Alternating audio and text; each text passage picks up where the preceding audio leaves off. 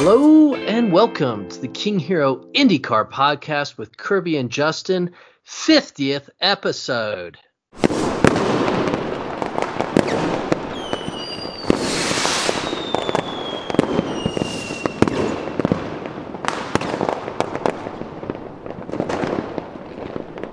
Kirb, how are you? Well, I'm impressed now. 50 episodes, who would have thunk it? I don't know. Wonder what our carry through is. Wonder if those people after hearing the first one actually stuck it through to this part. That's right. Kirb, lots and little to cover at the same time. I think we can announce that we had an interview scheduled, which due to the breaking news in IndyCar vis-a-vis the TV contract, well, it got in the way of the interview. Let's put it that way. So we're back to our same old game, commenting on other things IndyCar.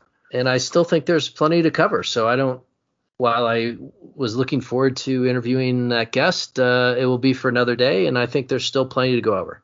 Well, we call it tease in the business, right? So, that's true. A significant person in the IndyCar universe. How's that? Kirb, let's start out. Marco finally wins one. It's amazing how much has been made of that victory, isn't it? How much.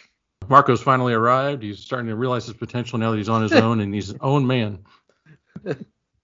There's all of that. Beating a bunch of senior citizen AARP cardholders. And a couple of youngsters as well. And a couple and a teenager. That's right. He got the jump on that 17-year-old on the restart. Yeah. And rode it home. So. Well, look. We make fun, but he did win a race. He is proving himself to be in the SRX series a force to be reckoned with, you have to say. That Slinger Speedway, holy Moses.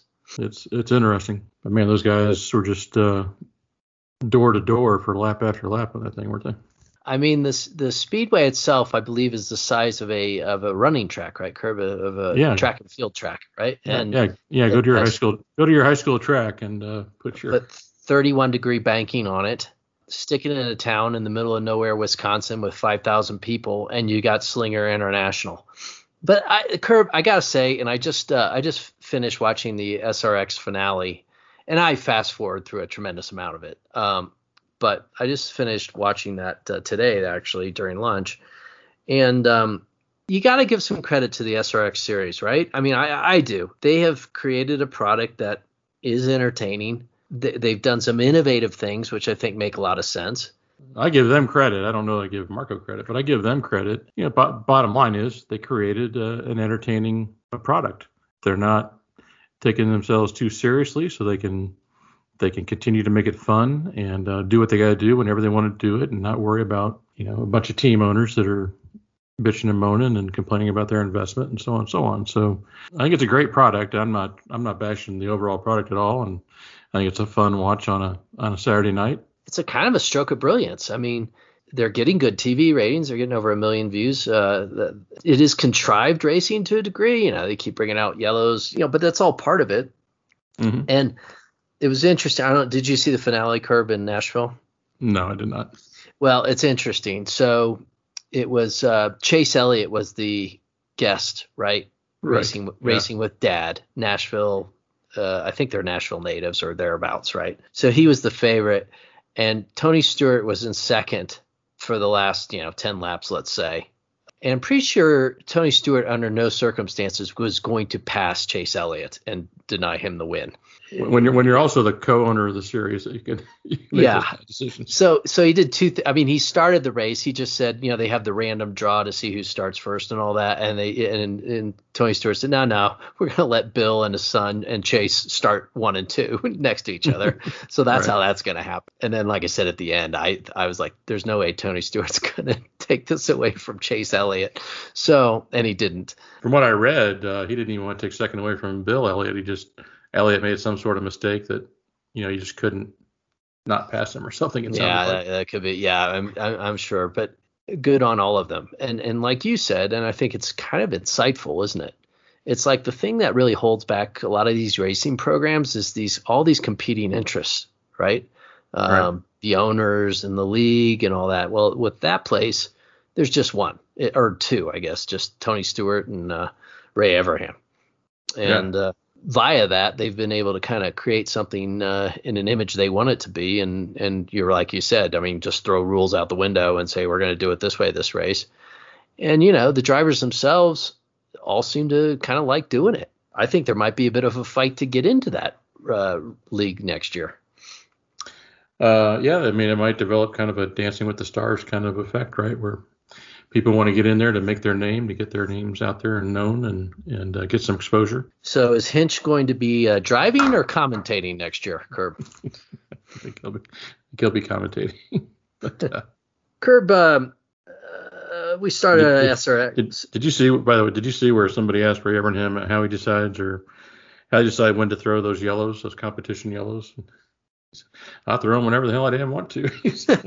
I had never even seen Ray Everham before this series, and he's now a guy I want to meet. He's an interesting character. And that guy, that 7-foot tall guy they have interviewing everybody, it's like Andre the Giant sitting there, going down to like Tony Kanaan. He can barely reach down that low to put the microphone in front of his face. It's amazing. But he owns a NASCAR team. He's a co-owner in a NASCAR team. He played basketball for North Carolina and played in the NBA for a long time. And when he made some money, he got involved in NASCAR, and he's a team owner. But it just adds to the spectacle. I know. But I mean, it really does. It's not like he's they went and found the tallest guy they could just to be funny. I mean, he really is a racer. Yeah, but it actually works because racers tend to be small, and and the difference in size is comical in its own right. It's. Anyways, I think I saw some comments from Ray around. I think they'll fix the cars next year, so they're probably a little more durable and all that. That'd be a good idea. For first year, I mean, NASCAR and IndyCar take note. I mean, there were some things there that worked for sure. Oh, yeah. Curb, I think that segues, and this is going to be much to your chagrin, I think, and that is F1 has tried out this sprint qualifying format on Saturday, sprint race qualifying format, where they have I think it was 17 laps or so at Silverstone to determine who gets pole. Right. And I watched it. It was okay. I mean, you can't say it was any more or less exciting than a normal Formula One race. It was just mercifully lower laps, right? So it didn't last as long. Right. And they had a full crowd there. And I know there's been a lot of debate about it in the F1 circles, about whether it's, traditional, whether it's right or wrong. I'm interested in your opinion. Well, I hope that you're going to give me a decent opinion here because you just blow off all things F1. But assuming you're going to engage with me on this, my view was that it's just more racing. It's just more tickets to sell on Saturday. And really, I think for F1 as a organization, it probably worked. Surprised as you may be, I did actually read up on it. I didn't watch any of it, of course, but I did read up on it. And Russ Braun seems to be very excited about it, very pleased with how the first weekend went. Viewership on Friday of qualifying was up 3 times over what their typical Friday viewership would be. So I don't know. I don't remember what the viewership was on Saturday of the sprint race, but I think he felt like it was up. That's got to be their goal, I would think, to get more eyeballs over the course of a weekend. I was curious of the format, and again, it goes back to all those competing interests. But if you qualify on Friday, generally the fastest cars are in front, the slowest cars are in back. I don't know how much actually gets accomplished over a 17-lap sprint race in terms of shaking up the starting positions, unless somebody has an accident or something.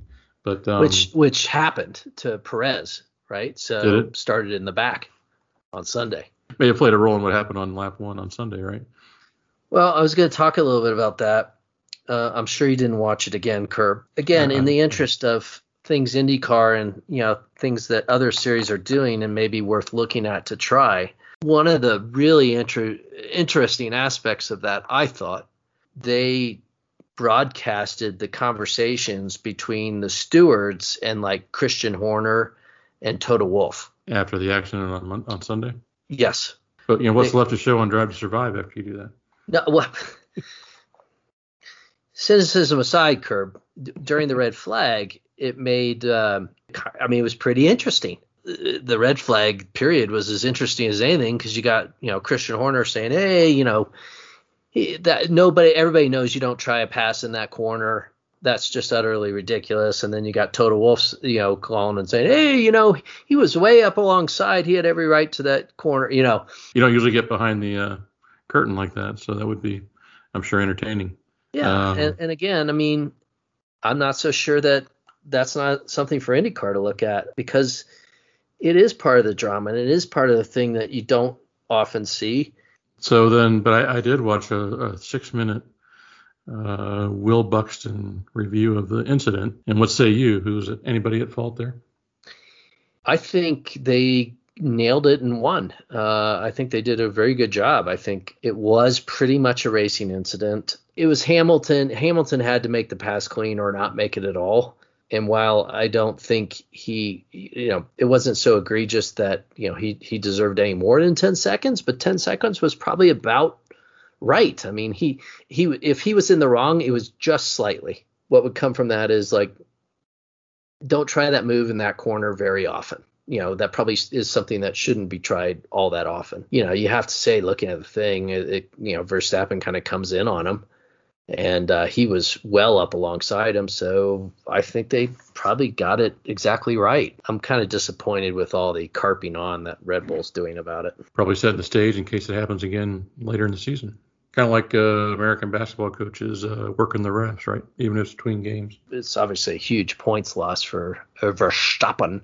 So, it was a big blow to him, but he still had clearly fairly a racing incident. And I think Hamilton's right. He doesn't have anything to apologize for. Curb, two more things about F1 before we move on. Okay. One is, I haven't been the biggest fan of Lewis Hamilton, and I'm still not. But good Lord, I always thought Bottas was somewhat his equal. But I mean, that race, and really the whole year, but that race at Silverstone, just Hamilton's in a different league from that guy. And there is no way that they are going to bring Bottas back next year. No way. Zero chance of that. Well, I mean, what is the role of the second driver on a team with Hamilton as the lead driver? Well, I mean, I think he's dutifully filled that. So is it good or bad for Hamilton to have some internal pressure for a change? It's one of these things where you want the guy really pushing you and challenging you. You just don't want him to beat you, kind of a la Dixon Palau right now. Or Dixon Franchitti. Yeah, exactly. Last thing on F1 Curb is the new car that's coming out. I mean, at least the mock-ups of it now. I mean, it's an IndyCar. Yeah. Curb, let's move on to things a little bit more solidly IndyCar before we wrap up here, shall we? Okay. News today, a lot of silly season stuff going on. I really don't want to get into it unless you do. Big news today seems to be breaking that NBC will be keeping the television contract, and that they're happy with the increases they've seen in viewership this year. There's not much more to say about any of that, is there, Curb? The article I saw did not say how long the agreement would be. It did say that it expected there to be 12 races on NBC Network next year, up from 9 this year. That would be an important gain, I think, for IndyCar. If they can, if they have 17 or 18 races, that's 2/3 of your races right there.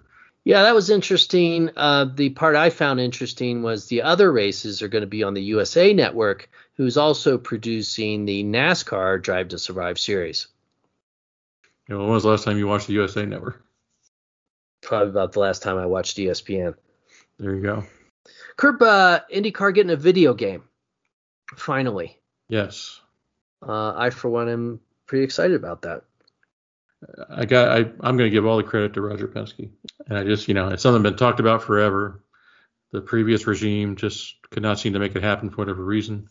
I've heard it said that it's an expensive proposition, so I'm going to guess that Roger Penske told his people that they got to make it happen, and he probably backed it up with his pocketbook. Curb, did you ever own the kart IndyCar game? No. Yeah, I did. I still might have that somewhere. It wasn't terrible. I mean, by today's standards, it would be, but during its heyday, it wasn't a bad product. It did allow you to race like courses like Surfers and so forth, which was pretty cool. And I do have this. I think it was a Nintendo game or something, Indy 500. And that was just god awful. I mean, really bad. They've got kind of a dubious predecessors here. I'm hoping that they can put out a decent product here. The competing F1 product is pretty outstanding. It'll be hard to get even close to that, I think. I mean, it sounds like their partners are partners that have made plenty of the other video games for the other racing series. So it's not like they went with some startup or something. So hopefully that's a good omen. You'll have to tell me all about it. I don't really see myself going out and buying an Xbox just for this purpose. But Curb, Tatiana Calderon tested for AJ Foyt Racing at Mid-Ohio. Mm-hmm. And I'm just going to quote they about this, if you don't mind. Send her straight to IndyCar. Money be damned. No, it was a bit of an eyebrow raiser, this I'm quote. sorry. That was Ernie Francis. I'm sorry. Yeah. They said, and I quote here, that the Ford team were impressed with her ability to take input, unquote. My question would be, was she impressed with the input she received from the Ford team? My mind was in a different place. Right. We probably want to stay where mine was. Moving on. Curb, I'm tired of talking about this. Please tell me, and I was hoping in our interview that we would get this question resolved. Can you be a part-timer, win Leader Circle of money, and race the following year or not? Best I can determine is that Bobby Rahal is convinced that you can. So is he lobbying via the press to make that happen? I mean, it kind of smacks of that to me. Maybe, but there's been so much talk about this in the last few weeks. Nobody's come out to clarify, right? I mean, nobody's come out to say no, it's not true. You have to be a full timer. I listened to the Trackside podcast with Kurt Cavan on it and Kevin Lee, and they talk about this issue. And Kurt Cavan works for the league. He's happy to remind you that every week. Nobody on that show is saying no, it's only full timers. They talk about this every week. So unless somebody comes out and clearly says that it's only full timers, then I'm going to assume that anybody can qualify. But you and I have talked to people that associated with IndyCar that insist it is. So my guess is it's a gray area that they're trying to figure out what the hell to do. If that's true, then they better figure out in a hurry. Rahal's talking about running more races than he planned to because he wants to go after that $1 million. If I were IndyCar, Roger Penske, I would have this as one of the tabs on your website, Leader Circle money, right? Yeah, definitely. They're hiding this information, and find that I just had to finally make up my own spreadsheet and track it myself. It's interesting. It's just like, I hate to keep talking about Formula One, but it's the same thing, right? There's a huge difference between placing third and fourth in the championship from a money standpoint, revenue sharing standpoint. Right. And so why IndyCar doesn't, exploit this kind of race within the race is bizarre to me. Right. In spite of IndyCar's support of this issue, for lack of a better description, all the pundits, all the, Lee Diffie and those guys, they're talking about it. All the writers are talking about it. All the podcasters are talking about it. So, except for that one podcast that Hance Roy didn't want to talk about it. But the rest of them are. So whether IndyCar is, out there trying to push it or not, it's being talked about. They do well to help support that talk, just to get just more content out there for people to be talking about. Right. You got a month here with nothing to talk about. We're always baffled, right?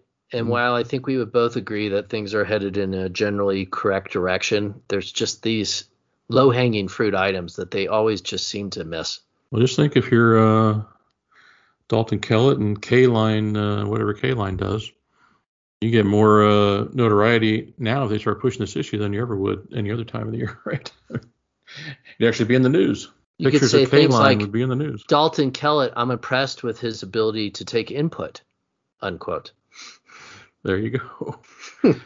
Did you see where Santino Ferrucci will be testing the Rahal car at Laguna Seca this week? Yeah, that's got to be pretty close to a done deal for next year. Do you think it's because, hey, Santino's been doing well, maybe we ought to keep going with this so we can get in the top 22. You know, Bobby Rahaal's been at the forefront of this. I have yet to see a statement from IndyCar saying, yes, that's right, he can. It's right. Just bizarre. We're here to fill in where IndyCar falls down on the job. Yeah, thank God we're performing that service for them. Curb, that's about it for me. You got anything you want to chuck in here at the last minute? No, not for me. That'll do it. I'm sure we've run on longer than our allotted time as usual. Yes, there'll be some cutting going on around here. I hope it's from the Formula One portion of the show, the ever-growing Formula One portion of the IndyCar podcast. Again, Curb, we got to look beyond. We can't be insular in our thinking here as fans of IndyCar. We've got to drop that Indiana inbred insular thinking attitude that exists in that state and expand beyond it and look at what's going on around us and then make the right decisions. Bring back Andy Granatelli as a race promoter. That's all I say. Maybe Tony Stewart and Ray Abraham should take the mantle from Roger when he decides to give it up. Well, those guys are the reincarnation of Andy Granatelli. According to his book, he said he used to promote races in Chicago, and he'd always hire a hooligan to cause wrecks halfway through the races. All right, Curb. Thank you, everybody, for listening to our 50th episode, if you've made it this far. And we'll see you at number 51 soon. All right. Have a good week, everybody. Thanks.